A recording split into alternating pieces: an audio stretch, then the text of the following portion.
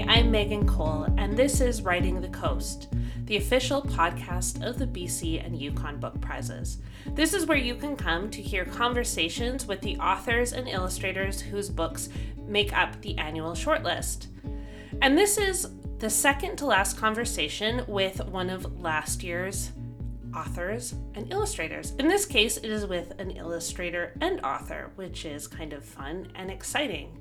But after our next podcast, we will be moving on to the next batch of authors and illustrators. I don't even know who they are yet, so I'm kind of on the edge of my seat waiting to see who I will get to chat with in the coming year. Let's not focus on the future. Let's focus on this episode, which is a conversation with Cale Atkinson. Cale's book, Sir Simon Superscarer, was nominated for the Christy Harris Illustrated Children's Literature Prize. So this book that Cale illustrated and wrote showcases a wonderful, spooky, and quirky character whose name is Sir Simon Spookington. And he comes into contact with a nemesis, perhaps, maybe a new friend. But I am not going to go too much further into this wonderful story because this episode starts off with Cale reading straight from Sir Simon Superscarer. Have you ever seen a ghost? Okay, I don't want to freak you out or anything, but boo. It's okay to be scared. Scaring is what I do. I'm a professional, you guys. Check out my business card. Sir Simon Superscarer, ghostess with the mostess. I've haunted and scared all sorts of things. I haunted a forest once. Boo. Boo. Boo. Do you know how hard it is to scare a bear? Boo. It's hard. I've haunted a boat. Boo. And a bus stop. Boo. I've haunted things I bet you didn't even know could be haunted. Boo? The good news is I'm finally being transferred to a house. My first haunted house. The bad news is a haunted house calls for more ghost chores. Oh, you don't know what ghost chores are? Well, let me tell you. They're the worst. Have you ever woken up late at night to stairs creaking? See a light flicker? Or maybe hear a door slam? Well, those things aren't happening by themselves. Us ghosts have a strict schedule for chores. 1:15 a.m., stomping in the attic. 1:55 a.m., flushing toilets. 2:10 a.m., hiding and moving things around. And 3 a.m., standing in the window wearing old-timey clothes. Once I finish my chores, I can get back to doing what I want to do. You don't think I just float around saying boo all the time, do you? Boring. I have a life outside of being a ghost, you know. Well, afterlife. I'm into a bunch of things. Cross-stitching, painting, learning French. Bonjour, je suis Simon l'Infantôme. I'm even writing a thrilling novel. Anyway, here's the best part about this gig. Rumor has it that grandparents are moving into my house. In the pyramid of haunting, old people are tops. Oh, look, here they are. Yes, that's one cookie-baking grandma if I've ever seen one. I need to get a closer look. The great thing about grandparents is that they don't usually see us ghosts.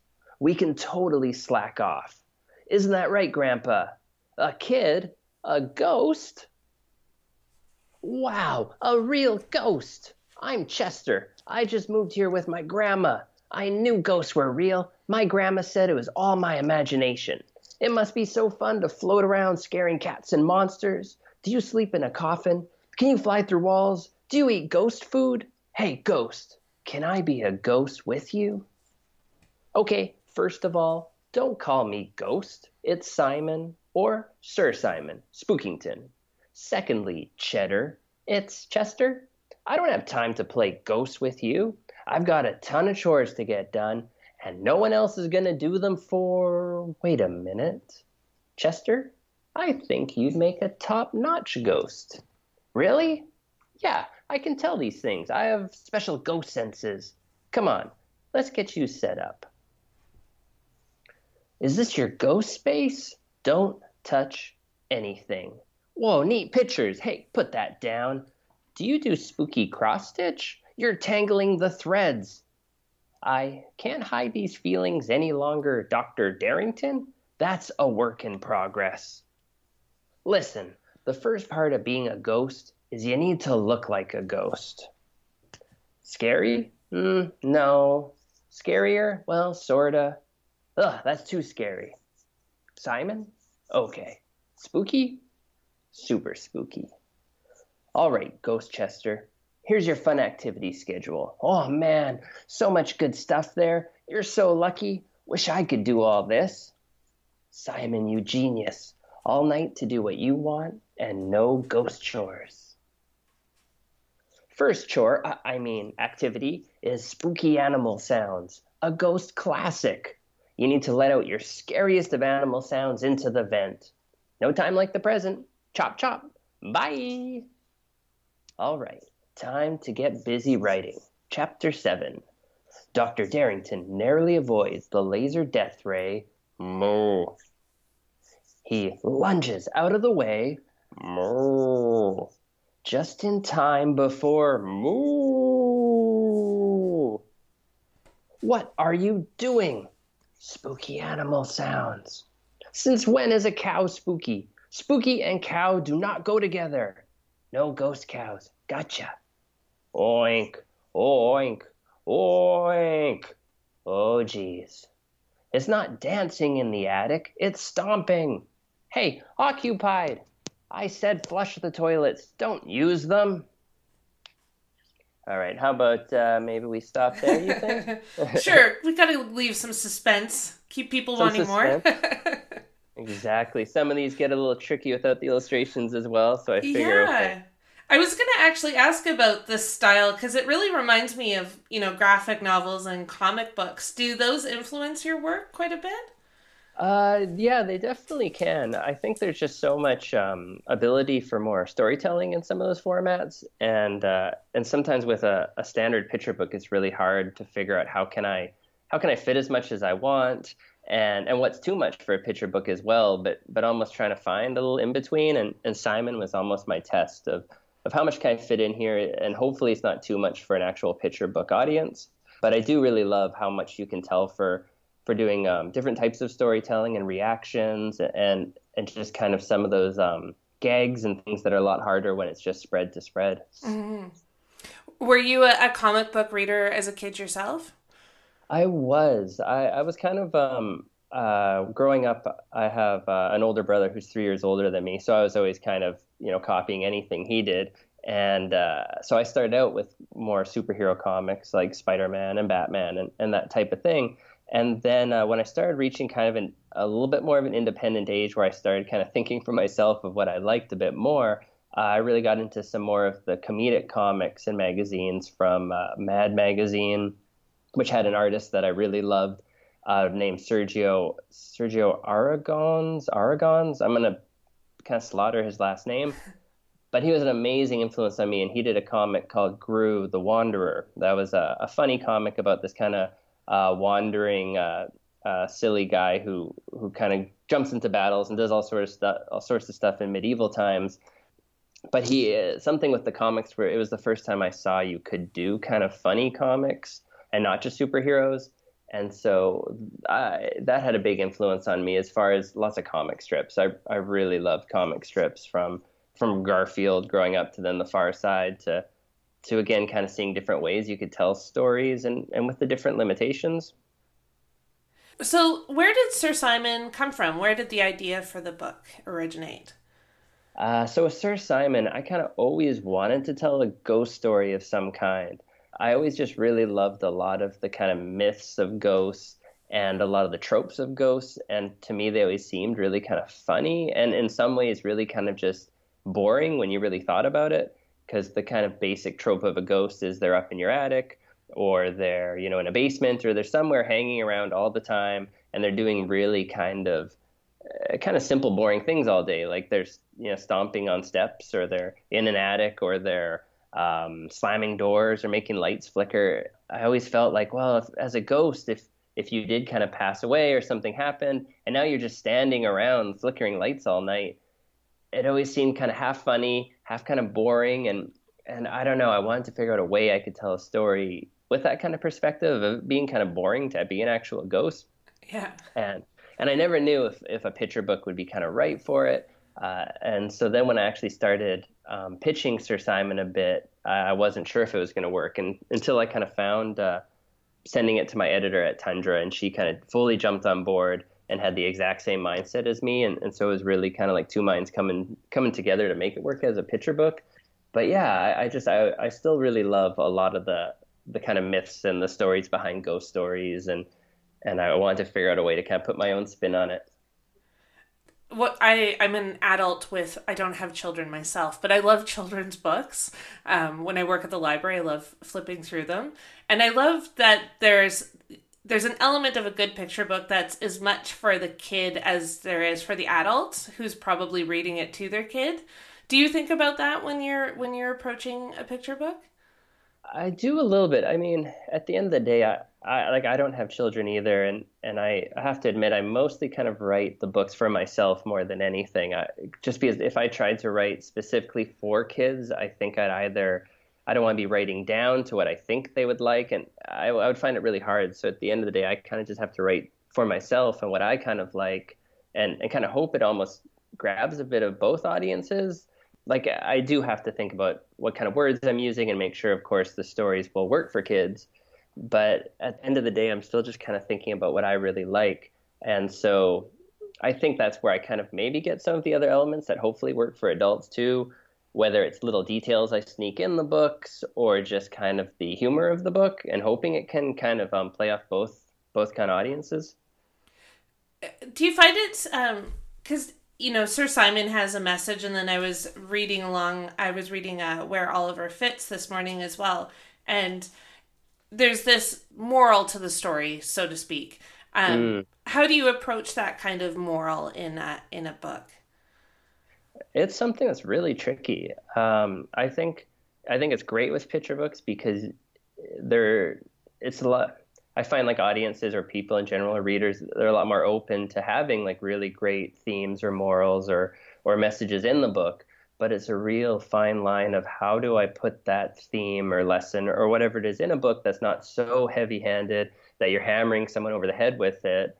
But at the same time, it does have to get through to kids. So if I'm trying to hide it so subtly because I don't want adults to complain that I'm trying to just force a message down some kid, I find that a really hard thing to see, like what's too much and what's too little. So even with the two books you mentioned with Oliver, it's definitely much more of a heavy message or a very out there message. It's pretty easy to see. Where Simon, I feel like, is probably a little subtler. It's not so much a book about a big message, but I definitely struggle with that in the writing, and sometimes it becomes working with the editor to really get their help, because as you're writing, you get so lost in your own kind of bubble where you don't know, and you think maybe you're being really subtle, and then your editor's like, okay, you gotta tone this down. And so I think it's just something you do a lot of back and forth, and maybe depends on the story and how much is the theme or message a big part of it, or how much is it something that's kind of, I don't know, more of a side part to the story. It's really tricky though. It's a good question because it's something I'm always thinking about and trying to figure out, did I get it like just right or too much or too little? Yeah. And I think it's something that varies so much from like adult stories. Adults don't necessarily have to have that takeaway, but children's books often do. Yeah, it's true. And again, it's really funny because if you do it too much, people kind of complain about it. But at the same time, I think everybody, you kind of expect, or that's what you want to get something generally out of the book. And most picture books will have it. And I like it. I think it's nice even if it's really subtle, because again, like in an adult book, it's a lot harder because if you do have a message that comes across too much, it's so easy for adults to kind of to fight it or not be as into it. But with picture books, you're kind of ready for whatever, and you're a lot more willing to accept different types of themes and big, I don't know, kind of big morals or messages within books. So I like how that most picture books do have it, but but it is, yeah, it's a hard balance. Mm-hmm. I noticed on your website you do your own books like Sir Simon, but you also work with clients like Disney and Marvel. How does the process vary between doing a book like Sir Simon versus the one that you did about Baby Groot? Mostly when the project I just work as an illustrator on, it's definitely more where I just take on that role. So I'll get a manuscript sent to me, and a lot of time it will have art call outs to some degree. Some are more specific than other books, and then I'm more working to try to, I guess, just to bring that manuscript to life and hopefully bring maybe a little something more than what the author expected, or see what I can add on my own. But it's definitely more just on the illustration side, and not so much doing too much in terms of creative decisions. Whereas with something like Simon, I'm bringing the whole thing to life. So writing the manuscript, deciding how it's going to work with the art, and try to tell the story of the art and the words together rather than just bringing one half to it. Mm-hmm. And I do like that challenge because you're really trying to figure out how to mesh the two methods of storytelling.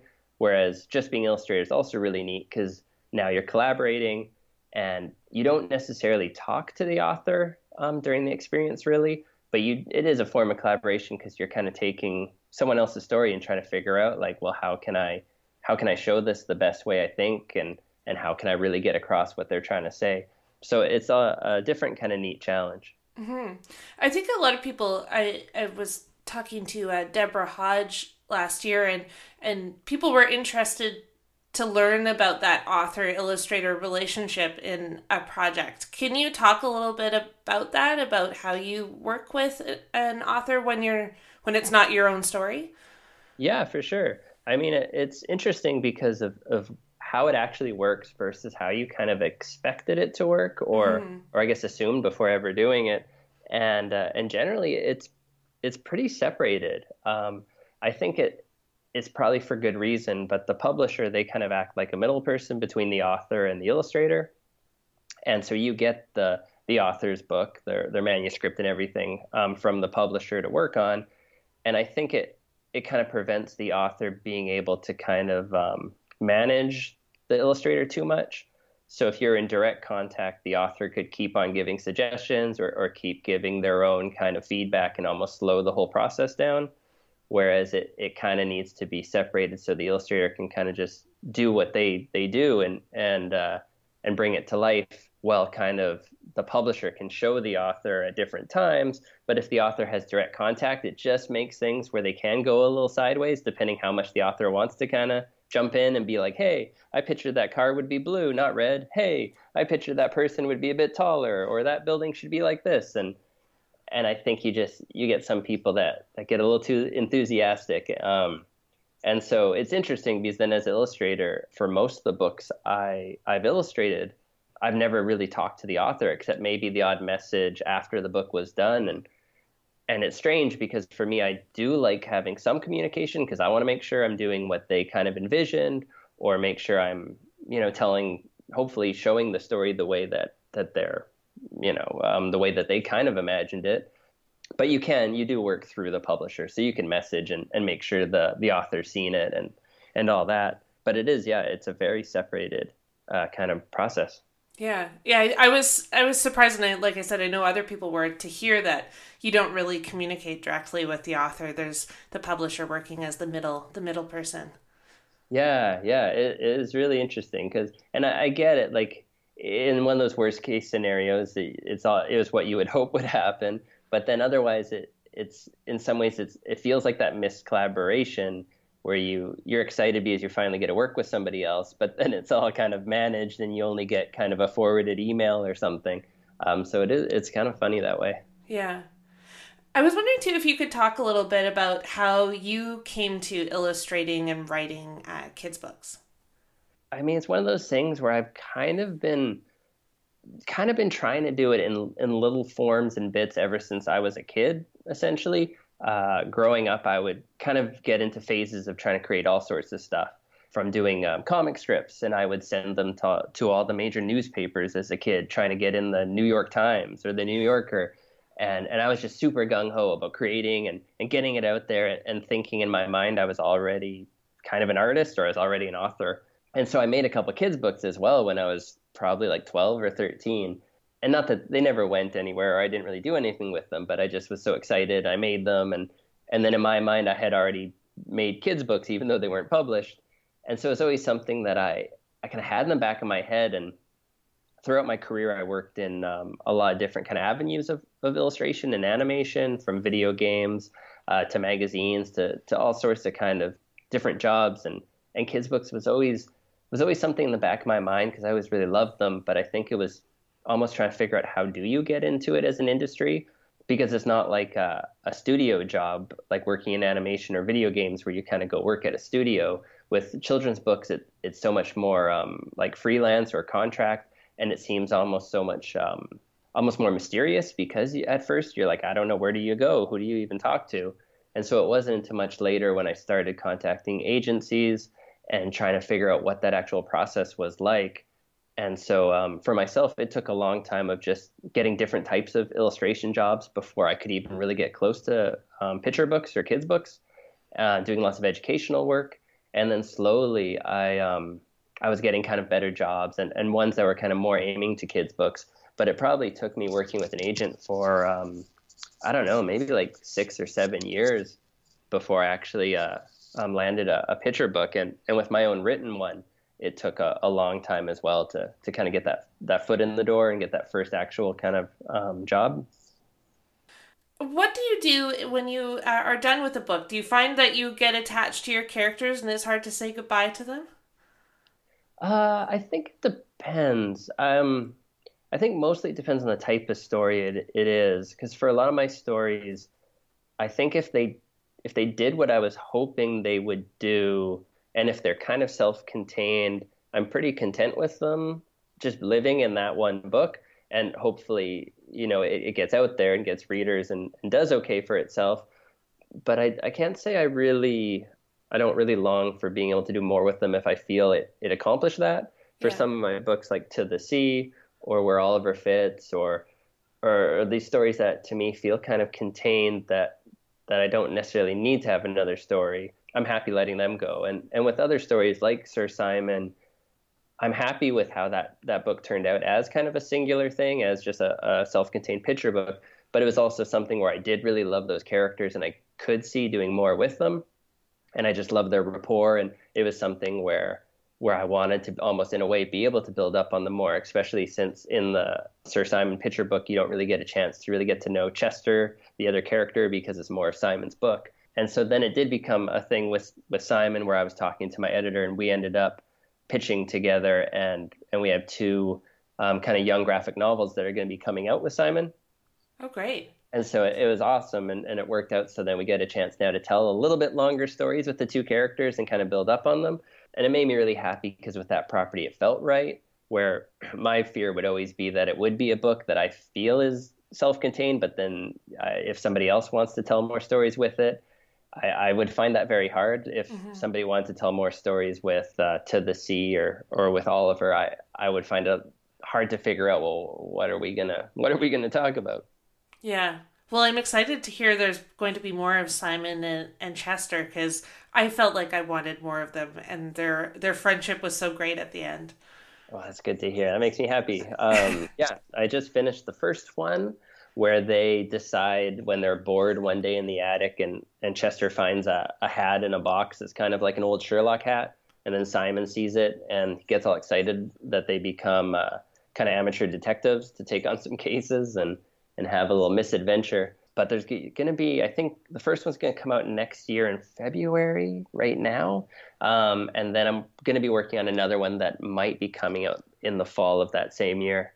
Oh, great. I mean, maybe it's just the writer in me, but I almost want to read Simon's novel. I always, I'm hoping I can keep him writing even in some small way in the background of every book. And he's always working on his Dr. Darrington novel that always gets more weirdly exaggerated as a book. That's kind of my hope in a weird way that it's one of those spots where I was like, I don't know if anyone's going to get this or any kid's going to care for Simon's weird novel, but I enjoy it so much that got to put him in there.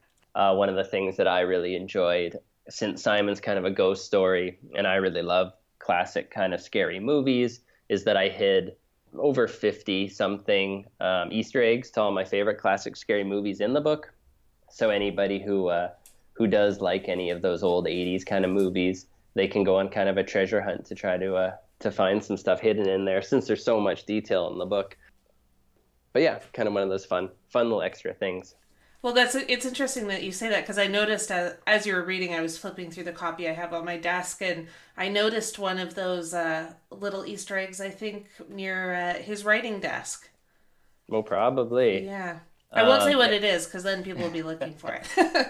Yeah, exactly. Yeah, no, there's a good solid few. It was one of those things where for a lot of the areas I had to kind of fill it with objects or certain things anyway.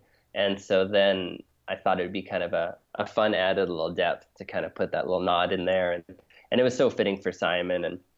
And I liked it because even if you don't know any of those references or you don't like scary movies at all, it's not going to hinder the reading experience. And none of those things, I think, take away or take your attention away from the actual story. And that was my main plan, to make sure they're just kind of hidden. Yeah. I have to ask, I just noticed as well as I was looking at it, what's with the potato? Oh, his haunted potato? Yeah. I don't know. I wanted to try to think, like, what would be the boringest thing he could haunt.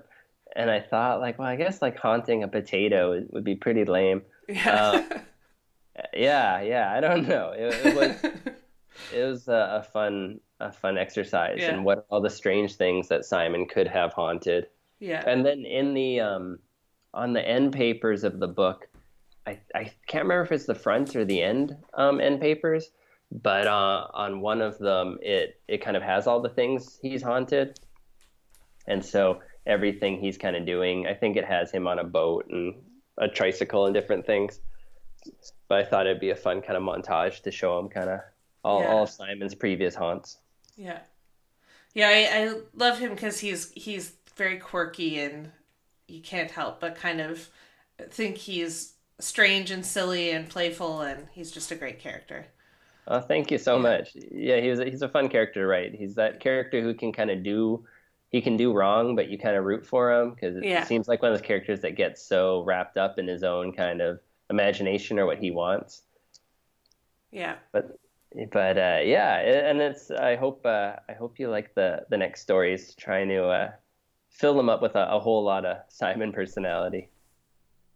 Thanks so much to Cale for being on Writing the Coast. I can't wait to read those graphic novels about Sir Simon and Chester. As I mentioned at the beginning of the podcast, we are on to our last episode of the last set of shortlisted authors and illustrators. So our next episode will be with Harley Rustad, who is the author of The Big Lonely Dog. And after that, it will be all new and all fresh. We have loved our conversations with the past shortlisted authors and illustrators, but we've got to give the new folks a chance too. I'm not quite sure when that shortlist is going to be dropping, but if you are interested in seeing who will be on the list, keep an eye on the BC and Yukon Book Prizes website. This is a good place to keep up to date with all of the news on the prizes, and that website is bcyukonbookprizes.com. And if you aren't already subscribing to this podcast, you can find us pretty much wherever you find your podcasts. So whether that is Apple or Google or any of those other ones, you can find us there. And until we meet again on the podcast airwaves, buy some books, go to your library, and keep an eye out for that new shortlist.